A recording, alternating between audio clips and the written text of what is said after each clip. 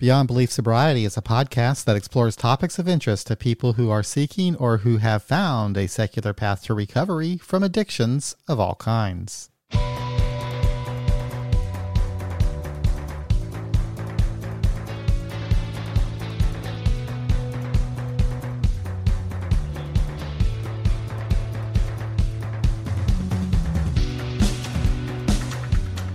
Hello, and thank you for spending some time today to listen to our podcast. I'm glad you're here, and I hope this adds a little extra to your store of recovery capital.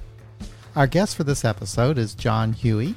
He's been here several times before, and he's here to talk about the second of his 5-part series on atheism and sobriety.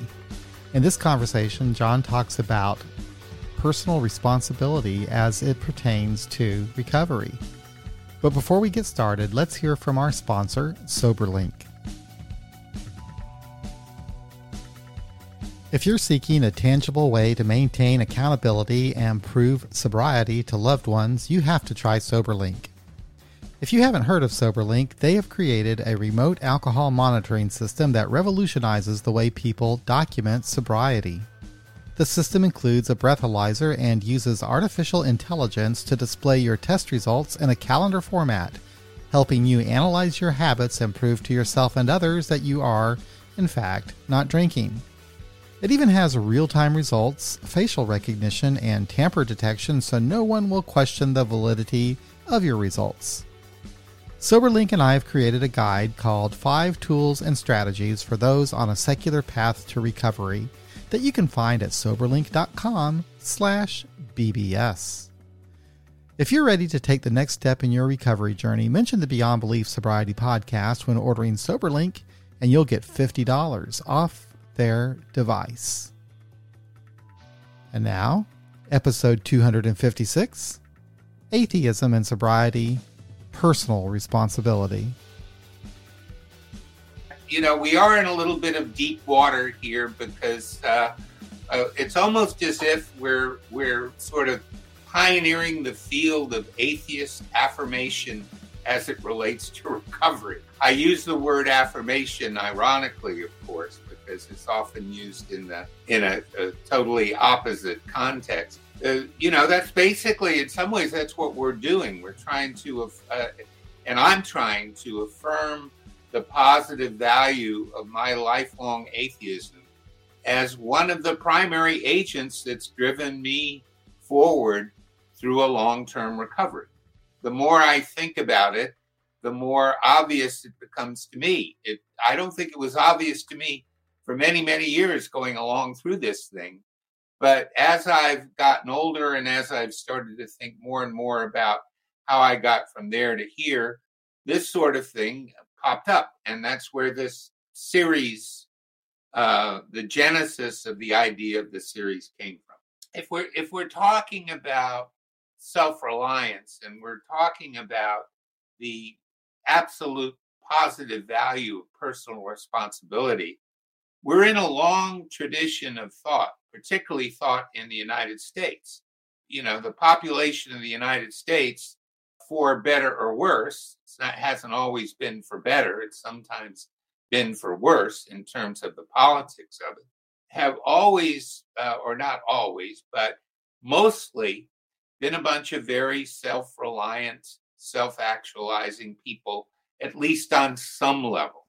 I mean, we go back to, some of the earlier thought in the American thought in the 19th century, and we come up with Ralph Waldo Emerson and his famous work, Self-Reliance.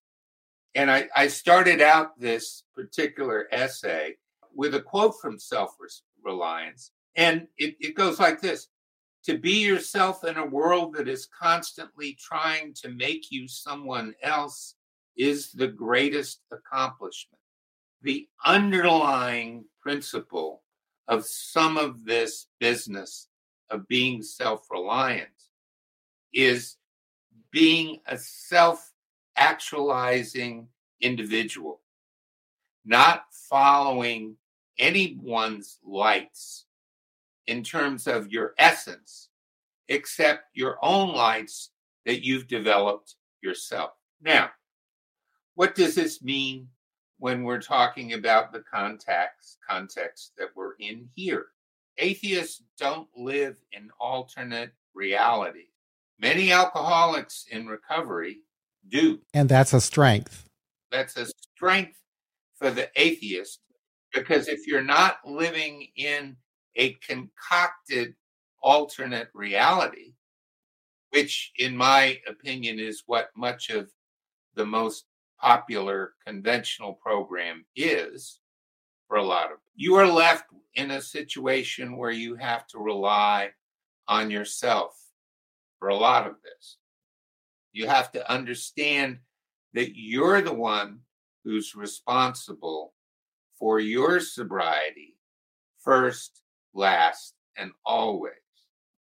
And stepping up to that is very difficult because, obviously, for someone like myself that drank between age 15 and age 38, by my count, that's 23 years of, reinforcing behavior that totally undermined my own sense of personal self-worth, personal responsibility, and self-actualization. I did that, even though I was a committed atheist the entire time, as we've talked about numerous times before. I've been a very committed atheist since I was 12 years old. And, that hasn't changed. I'm 73 now. It's, Christ, it's over 60 years of doing this, right? Having this mindset this particular way. And, when I look back on my drinking years and my active alcoholism, I was just doing, in many ways, I was doing totally the opposite, because in some respects, and I think many alcoholics give up their sense of personal responsibility to a substance. They let the substance guide them, not their own character or their own inner self or their own real abilities. That happens to, but that happens to everybody, right? That happens to everybody, right? Okay, that becomes addicted to. But if you are really an atheist, okay, unlike the alcoholic who is converted, and as we all know in the early parts of that program, particularly in the early years of that program, you had to undergo some sort of conversion experience to even be a member, right? So for the atheist, obviously, there is going to be no conversion experience, no bright white light, none of that stuff. What you're going to have to do, and what you do, at least what I did, was look around and take stock and take a personal leap of an affirmation of my own personal responsibility, which was, in my case, which was to get up off my dead ass every day at noon during that first year I was sober.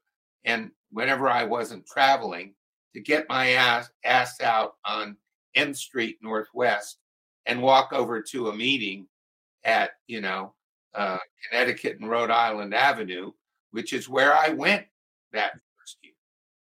And I did that because I knew that I had to step up and be personally responsible for that commitment, which is something that was antithetical to what I had been doing all those years before. If someone had told me I was going to be doing that in my drinking years, I would have told them they were absolutely crazy. Right. I would never do that. So that would be a strength for, okay. So if you're an atheist, so there's not going to be any external force that's going to help you out. So you're going to take some personal responsibility and you're going to make a commitment to sobriety. To whatever discipline works for you. Right. Whatever that could be. That's why we're not focusing on any particular recovery modality or program or anything like that.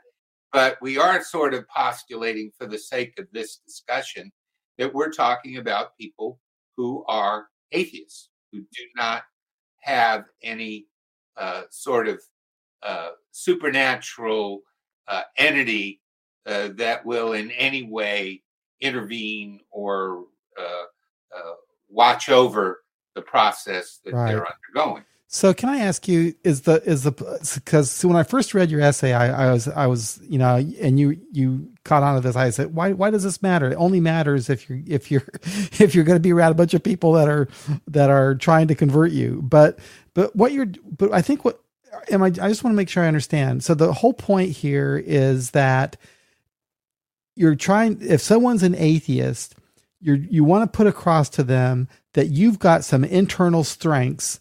You don't have to listen to what people are telling you about needing to be converted or anything like that. You've got it within you to make the change necessary to get sober. Right. Well, and that's a strength that you have as an atheist. We're conditioned to think of atheism as being a negative.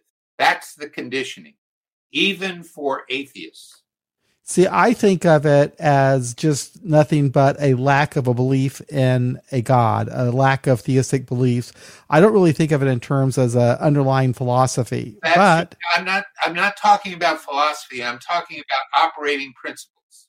I'm talking about our own form of secular transcendence, as it were, that allows us to elevate ourselves above the position that we found ourselves in at the end of our drinking.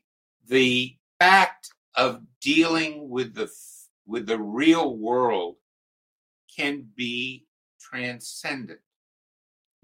You think of the artists who are atheists or profound atheists who have constructed, well, for want of a better term, an alternate reality of a novel, the alternate reality of a painting, the alternate reality of a great popular or artistic song, the alternate reality that allows them to elevate themselves above the mundane and go to a different place emotionally without relying on a fantasy world to motivate them to do so.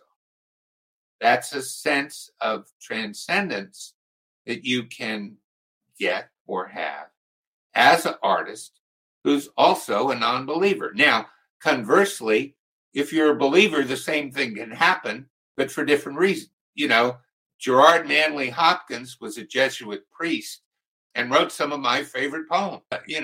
William Blake thought there was little angels dancing around Lambeth as he was walking through London to do his incredible art and write his unbelievably beautiful poems. That's fine with me.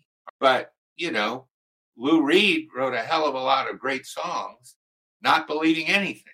Okay, that was another cat who had a lot of influence over me when I was young, who did wonderful and amazing things without going anywhere near any of that stuff.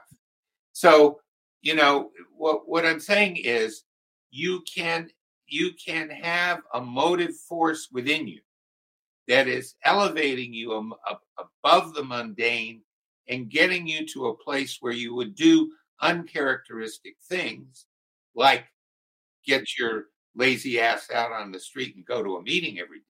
And your atheism can be a positive force that is moving and motivating you forward to do so. And I have not in the past heard it articulated that way. I have not either. As you said, atheism is usually a negative thought of that way, or just immaterial to recovery. Yeah, it's like when we started our meeting here in 1988, it was started by two diehard, old-style American atheists. They were even, more, they were even heavier into it than I am, right? Those two. And when we were talking about naming the group, somebody brought up the idea of putting the word atheist in the group name. And remember, this is September 1988. And those two said, oh, no, no, no, we can't possibly do that. People will go crazy if they see the word atheist. And these two were lifelong, diehard, old militant leftist atheists. I mean, that world is gone. It's time for us to get out and about and affirm who and what we are in a positive way. Now, I'm not talking about a great liberation movement where we're going to go chain ourselves to the White House fence, right? Or any shit like that. It's not political. It's internal. It's individual.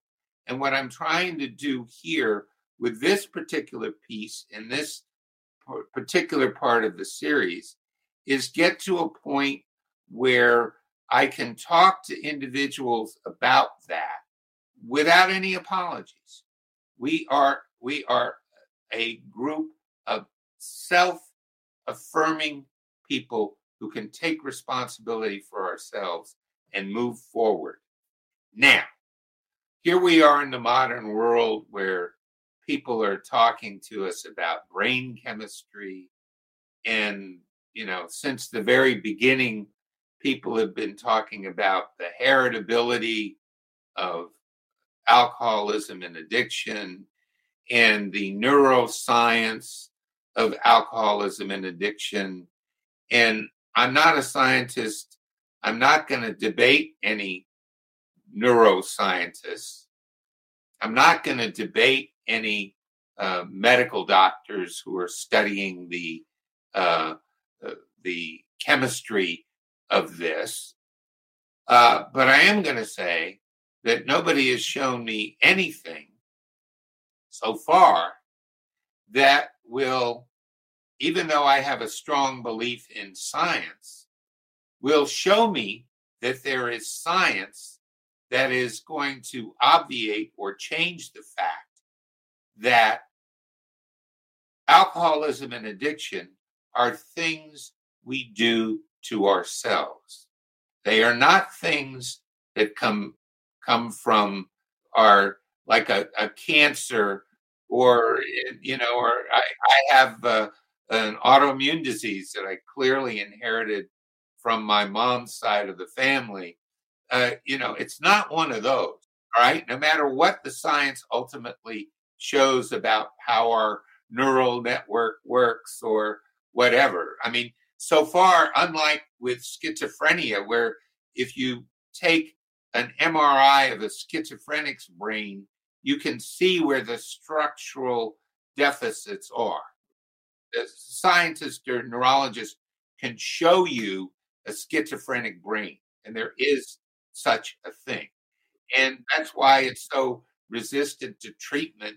And the only thing that helps at all, and then not very well, are certain types of chemicals that you can put into that to try. Nothing like that for us. So being of a scientific mind, where does that leave me? It just leaves me with me, right? So I've got to assume and assert self-determination and personal responsibility, regardless of what my ancestors may have done, my mommy and daddy may have done, or what my brain chemistry might be. There's nothing out there that's really going to take care of this except what I choose to do. And that's where the clarity around personal responsibility comes in. Now, if you're in a conventional program, you can say, well, I'm going to turn this condition over to something else. And where does that leave you? That leaves you dependent on something outside of yourself that to us clearly does not exist. These people are rendering themselves dependent on something that isn't real, that has no reality to it whatsoever.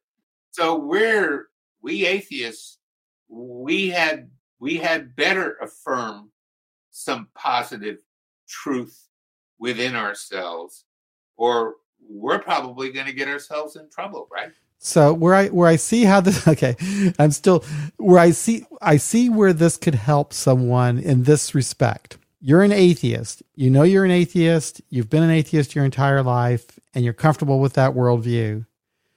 You get into recovery circles where people are pushing this idea that you need to rely on something outside of yourself.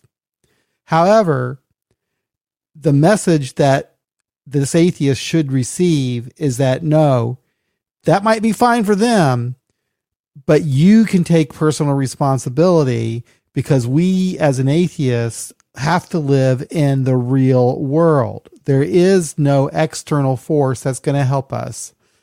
So leave that to them, but don't you be swayed by, don't you be deterred. This is possible for you to recover based on your own worldview as an atheist. Cognition is not mystical. Cognition, what you see, what you know of the real world, has nothing to do with mysticism whatsoever. It is what you see. So is this who you're trying to reach? The atheist who is finding themselves in a situation where they're surrounded by people telling them there's an external force that you need to find? I'm trying to reach anybody who might benefit from having a more positive, affirmative idea about what it is we actually do. And whether that helps people that are trapped in that ridiculous retrograde program, or it just merely assists somebody in terms of understanding the process that they're going through themselves, gives some sort of handle. That's what this whole series may be about. Giving myself, I'm learning that as I go along doing this time, I'm in my old age, I'm learning something. I'm learning about this stuff. And that we're going to go through a lifelong process of learning about ourselves and how that self interacts with the world. Both the current sober self and the former, alcoholic, active alcoholic or addict self. We'll learn a lot about that if we stick to the facts. And I've done a lot of observation over the years of how people do things. I've been, as you know, like you, I've been around a long, long time, gone to lots and lots of meetings, seen all kinds of stories. And again, like the last time, I'm not going to be reading from this essay too much, but there's a paragraph in here. I think at this point, it might be a good idea to just read this paragraph about a couple things that I've observed going down the road along the way. And in here I say, anecdotally, after many years of observing other addicts and alcoholics in recovery from all societal, educational, and socioeconomic levels, it became obvious to me that many of those who share our condition, particularly those who face continual and chronic relapse, suffer from a critical deficit of the imagination. Mostly, they fail to step up to the proposition that making a commitment to rectify their circumstances requires taking their fate into their own hands via a declaration of personal responsibility that manifests in a clear moment of decision about their drinking and drug use and/or drug use. And then I refer people within the body of the article to my old piece about making a decision, which is now archived on the Secular AA site. I go into that at great detail about my own process of making a decision. So, those are also on your own website too, right? John-Huey.com. Yeah. The links are on there as well. And I've got, there's some other things I've got to do with that website soon, but it's pretty much up to date. I think it's a pretty good resource for people if they want to hear more of my stuff. Some may some may want to avoid it like the plague. Others may find it useful. But as we're going along here, I thought it was important to mention and talk about the people that we leave behind and why we don't leave them behind consciously. We leave them behind when they do get left behind. We leave them behind with a sense of great sadness and sometimes with a sense of personal regret that we weren't able to do more to be an affirmative source of help as they were going down the tubes. But tough as it may be to say, when I analyze the stories of the people that I know that have either gone out to die or gone out to slowly continue to destroy themselves, and the bodies may be here, but the rest of them is someplace else. It comes down to this sort of thing, the people that personally make a commitment to rectify their circumstances and get to that moment where they absolutely must and do decide are the ones that I have known and see survive. Now, again, that is universally so, no matter what you believe. But for us as atheists, the idea of personal responsibility is absolutely essential. Because as atheists, we don't have this other venue, this other place to go, right? That takes us to another world where some otherworldly force becomes the active, motivating, daily, hourly for them, some of them, factor in guiding them through to the next moment of their sober life. We don't have that. I mean, we're guiding ourselves through our sober lives, sisters and brothers. Well, we're not left with a book or a guru or a sponsor or a other person in the end. We're left with us.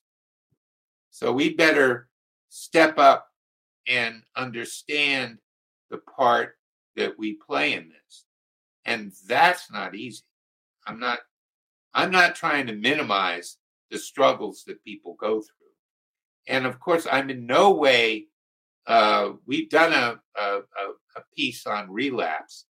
And as you know, I absolutely in no way have any pejorative feelings for people who are going through bad relapses. But I will be absolutely blunt with you and talking about the people I know who died and why it seems they left us prematurely. It's serious business, all right? I mean, we're, it's no fun sometimes. And sometimes, there's a great deal of satisfaction in being an atheist, but sometimes it's tough. It's not an easy road. And it is in fact a long and winding road to find a personal path that works for you. I'll have some of the holy rollers saying, "Oh, what a grim MF that Huey is," talking about, trudging the road on his own and all of this kind of stuff. No, once we found a path that works for us in terms of sobriety, then all kinds of wonderful things can open up in our lives that wouldn't have opened up otherwise. Were it not for my sobriety, I wouldn't have my two wonderful daughters. There's no way I would have had those children, right? Even though I was a less than perfect parent, I have just an incredible life reflected in their eyes today because of our relationship. I never would have finally gotten married to someone, well, who you well know that I'm very lucky to be married to, that I finally found a way to be a true partner with someone else. I never would have gotten back after all those years of running around the world chasing bucks, in the business world, to, having a rekindled, professional life as a writer where I can, go back to things that I thought I was going to do early in life that got buried in the wreckage in the midst of my alcoholism. I've had a lot of wonderful things happen as a result of trudging this tough atheist path. And I don't want to in any way say that it's a grim business. No, it's a business that opens your life. But you got to do the business. Don't do the business, it's going to be very, very hard indeed. What does having a thorough grounding in the real world really mean? When we deal with the real world as it is, and as an atheist, when I talk about the real world, I talk about what I can perceive with my senses, not what I wish might be, but what is, what I know. Where does that leave us? Where does that leave us? Well, it can lift you up, or it can hammer you down. Some of the things you see in this world, if you're looking at things realistically, could be a cause for despair. On the other side, though, if you know that not only have you taken personal responsibility for something as important as your sobriety, but you've taken a personal responsibility for your own cognition in terms of what you see and what you know to be true around you, without this filter of fantasy and science fiction, religious philosophies can engender, then you know that you can have the satisfaction of knowing that you're looking at what is true. And there's a great deal of satisfaction in that. We don't talk about politics here, but as we all know, we've been through some things in recent years that have been very hard to take. No, I tell you what you just said there is very true. There's to note, to be able to understand and deal with the truth is liberating. It's that's where I find my peace of mind, is knowing what's the truth as best I can. Absolutely. If you delude yourself, I call these kinds of delusions the great beast. Much of what we have in the world that is wrong, particularly these days, what is growing and what is going wrong, is connected to this great beast, this bestial tendency to be self-deluded and not see what's true. I'll give you an example of this, that in my opinion, as an atheist, I know that this life is all I have. That's the truth. And that makes it more precious. That makes me want to get the most out of it. It makes me care. I feel like if I thought that, I die and someone forgives me and I live forever, it cheapens the experience. So, and I'm not trying to, I guess that does kind of put that down, but I just guess that I'm saying is that if I understand that truth about my life, that my time here is limited, I'm going to make the best out of it as I can. And I want to be sober during the rest of my time here and contribute something. Absolutely. Absolutely. Otherwise, you go down a rabbit hole and who knows what you'll do. I'll give you an anecdote. I've run across a lot of interesting people in my career, in my life. And years ago, I was involved in a very difficult project overseas with a gentleman who, if you were to meet him and actually doing work with him, you would think that he was, sort of typical Washington professional at a very high level. He was a PhD engineer, very astute individual when it came to technology and things like that. But since we were traveling around a lot and we were in strange places like Ecuador and Jamaica, and we saw all kinds of strange stuff out there around the world while we were going around. And I was in Indonesia, some of these other places. But we would kick back at the end of the day, and I would drink my Diet Coke, and he would get himself a nice tall bourbon. He was an evangelical Protestant who drank bourbon. I found that very interesting. But we were having a discussion one day about family and about things that were very important to us personally. I don't know where it came from, but we were starting to have that discussion. And he looked at me and he said, "None of that matters." I said, "What do you mean, none of that matters?" And he says, "Well, Jesus is taking me to heaven and the rapture is coming anyway." So, and he was lighting a cigarette. I think I asked him, "Why are you lighting up that cigarette?" He said, "Oh, that doesn't matter because Jesus is coming and the rapture is coming and all of this will be irrelevant in the end." I was just dumbstruck. It was like, I had a long conversation one night with a Palestinian in Cairo. I won't tell you what, but he was saying the most outrageous stuff. I literally had to get up and leave where I was that night because I couldn't stand being in the same room with the guy once I heard what he was saying. It was almost that bad with this guy. I heard some strange stuff when I was running around the world, but that was one of the toppers because it was coming from someone who was better educated than I was on paper. And that just blew my mind.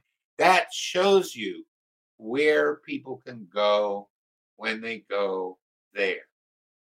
And we don't go there. Atheists don't go there. We don't do that. As one of my kids used to say, there was some characters, he said, "Homie, don't do that." Well, homie, don't do that. And we do something else. We find ourselves struggling against the great beast of self-delusion, which brings us back to the sobriety thing. What is a bigger self-delusion than deluding yourself into thinking that you can drink safely if you're an alcoholic? Is there a bigger delusion? There's very few delusions that top that one. Yeah, and a lot quicker than probably smoking an extra Lucky Strike.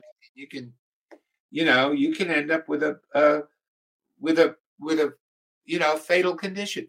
But if we are self-actualizing, if we are taking personal responsibility for ourselves, we are not doing that. We know that we're on our own, but we're on our own on solid ground. If you are trusting your sobriety and your life to something, in the case of an atheist, we know to be untrue, or if you're trusting your sobriety and your life to that thing on the wall, those 12 steps or whatever they call them up on the wall, and you're not trusting the deepest resources of yourself, in my opinion, you are on shaky ground. Because once one of those things start to tremble, you could find yourself in some pretty deep trouble, couldn't you? But if you have a firm bedrock conviction that what you have done in terms of taking personal responsibility for yourself and making a decision about your drinking and or drug use, then I think we're on pretty solid ground. And that's something that's affirmative. And that's something that we can affirm about ourselves, with ourselves, and for ourselves. Now, there's this other part of this thing. Do other people get you sober? Does the motivation to improve someone else's life get you sober? Are you going to deny yourself that next drink purely based on the fact that someone else might be getting harmed? Maybe for a time, but long run, even that motivation might prove to be problematic.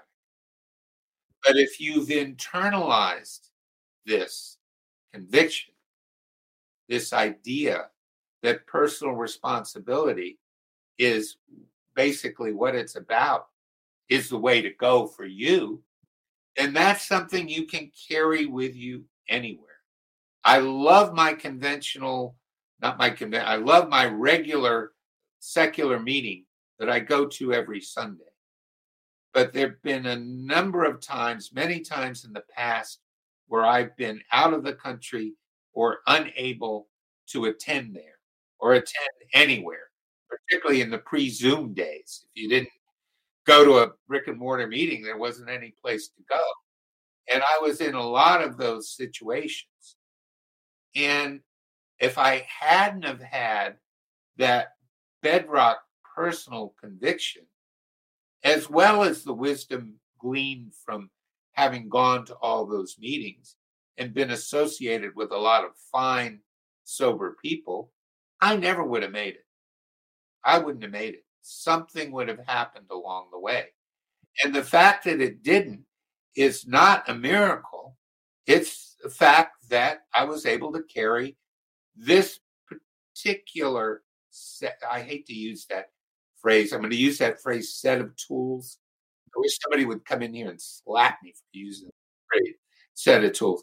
I took that particular set of principles along with me, and it worked like a charm. Our human rights, when we look at that part of it, and I don't know how this popped up. I'm thinking a lot these days about human rights because I see them violated on all sides of me. And it's, of course, extremely upsetting when we see human rights being violated. But human rights are not conferred upon you by God. Human rights are conferred upon you by your fellow humans. And that's who you have to deal with when you are affirming and standing up for your human rights, a la Bob Marley. Get up, stand up. Even though he was always thinking about Jah and God and this and that, I love Bob. Bob was, I'm sure, jump all over me because he was Rastafarian and spiritual in a very kind of unusual way. But in the end, when you scratched old Bob, he said, get up, stand up for your rights. And that God wasn't standing up. You were the one standing up. And if we look at our sobriety as a basic human right, every human being has a basic human right to be sober. That's what they choose to be. So I find this kind of interesting and enlightening for me because I'm thinking about, so hear me out, natural rights, not being God-given, but natural rights that human beings born in their natural state have a right to life, liberty, whatever, right? And that's just a natural human right. But to think it even further, though, as you just said, that It's the other human beings that are going to determine whether or not you are able to actually actualize those rights, right? In the public or the political Because sphere. Yeah, other human beings will build obstacles around to keep you from. Absolutely. You work in a giant corporation, which I did, when I allowed other people to set my agenda on a day-to-day basis. It finally got to the point where I had to get up, stand up, and assert my own rights and start my own business. It was the best, it was probably the worst thing financially in some ways, because I was doing extraordinarily well financially, but I wasn't doing well as a person. So when you're able to get up and do that in that context, or a political context, or even sadly in the context of a marriage. So tying this into sobriety and recovery, you're born with this right to live and be sober, but you have to deal with other human beings to achieve that. Is that what you're trying to say? That you can't let other human beings interfere. Got you. There you go. That's exactly what you can't let. Okay. Circumstances interfere with that. You have an inherent right to be sober, no matter what the external circumstance imposed by others. That's why in the United States, they say we have life, liberty, and the pursuit of happiness. I have the right to pursue happiness. I don't have a guarantee that I'm going to be happy, but I have the right to pursue that. And anything that stands in the way of that needs to be rectified. Yep. And think about that in terms of sobriety. Think about that in terms of sobriety. You have an inherent right to be sober, but you have to choose to assert those rights. That's personal responsibility. That makes sense to me. Asserting your rights as a self-actualizing person without this excess baggage from the outside, which is where I totally part ways with these program people. I don't buy it at all. I never did. And, the sooner we as atheists assert ourselves as a positive force in the world, the better off we will be. We're not only a positive force for ourselves. I believe that people that look at things realistically are a positive force in the world. And we're certainly a positive force in any recovery community, because we're standing up and saying that we are going to take an active role in affirming our right to be sober. And we're not giving it to you or anyone else. We're assuming that right for ourselves. Now, likewise, here's another sort of golden lining to this whole thing of taking personal responsibility. At depth, once you understand something about personal responsibility, you know in your bones that you cannot take personal responsibility away from anyone else. If you are truly being responsible for yourself, it is almost impossible to convince yourself that you can take those rights away from anyone else, and either overtly or inadvertently take them away. That's what many of these people in these recovery places do. They take people's personal rights and responsibilities away from them. And atheists don't play that. And some of us don't play that rather loudly. And even people in the secular recovery community get a little upset when you say things about that sometimes, or you see things and people who are propounding that, and you react to that. I think that part of our affirmative response in recovery as atheists is to be responsible to the extent when we see abuses of personal rights within the recovery context going on, we need to get up and say so. We need to, but at the same time, we're not in the business of imposing our ideas or our structure on anyone else. I talk about what happened to me. I'm not talking about what must happen to you. I'm merely affirming some things that made sense to me in this particular journey, a little over 35 years in now. In this particular journey, I'm talking about stuff that made sense to me. And that's maybe the most profound sense of personal responsibility of all, is not getting in other people's business, not getting in other people's lives, not trying to control other people's narratives to their lives. These people in these recovery places will try to control the narrative of your life, the form in which your life can take. The only thing I'm worried about in terms of your life is, are you loaded or not loaded? That's the only thing that concerns me. I keep saying it over and over, like a fucking broken record. Oh, I said. That's okay. So did we cover what you were wanting to say about this personal responsibility, or is there something else that's important that we left out?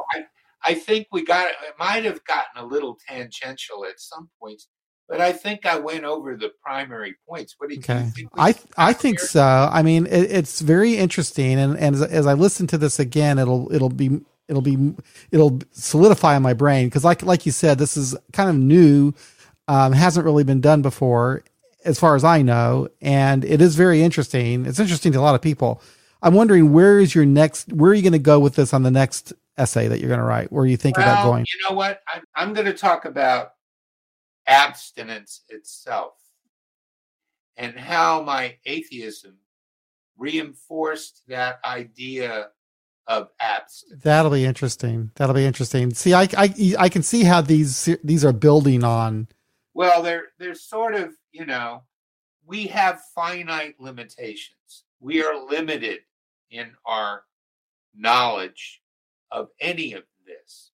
We've had to sort of feel our way, if we're truly thinking for ourselves, which is what the atheist does. We've had to feel our way through this, a lot of this, on our own. And I know that people are looking for a book or a manual or some kind of ready guide or something like that. To me, it's a lifelong process. It's a searching. And what I'm trying to do in these particular essays is to talk about, in some ways, I'm talking about process as much as I am about essence, right? What is the mindset? I'm not writing a philosophy book. What I'm trying to do is to understand more about how I got here from there and what those insights are and were about how and why that occurred. And if that has resonance for other people, that's wonderful. And it does. It does. I mean, a lot of people, I get a lot of comments on these discussions that you and I have, and they get a lot of views. And so I think it's important, and I find it very interesting, and I appreciate and enjoy these conversations a great deal. So thank you very much for taking the time to do this and to write this. Right. Well, we're fallible human beings trying to work our way through a set of ideas around a condition that is not, it's very widely discussed, but is not properly contextualized and articulated for the atheist. Very well documented for the believer. But for us, in this context, the literature and the investigation is very thin. And, I'm hoping that somebody younger and smarter than I am will pick up on some of this after I've departed, take it to the next level. That's all we can do. We're trying in little increments, trying to build one little block on top of another. And, this whole thing on personal responsibility was part of that. And the next episode about abstinence in and of itself will also, but I've got to sit down and think about that. I've got an international trip to take and some other things to do between now and then. But maybe while I'm walking around a strange place in a strange street in a strange city, something will come to me, because I still go around the world and ply my trade at my advanced state of decomposition. Somehow I'm able to do that. So I think we basically did I think so. Job. I think maybe we did. Let's see.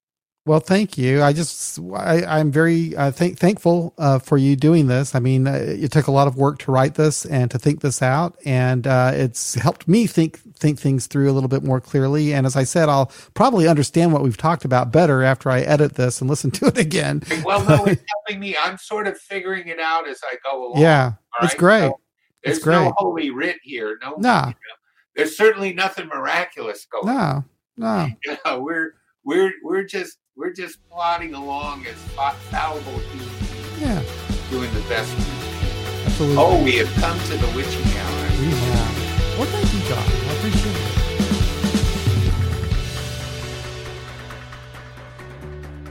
it. That's another episode of Beyond Belief Sobriety. Thank you for listening. If you would like to support our podcast with recurring monthly contributions, head on over to patreon.com/beyondbeliefsobriety or become a member of our YouTube channel. If you'd like to make a one-time contribution, then visit our website, beyondbeliefsobriety.com, and click on the donate button. I do appreciate your support. Thanks again for listening. We'll be back again real soon with another episode of Beyond Belief Sobriety.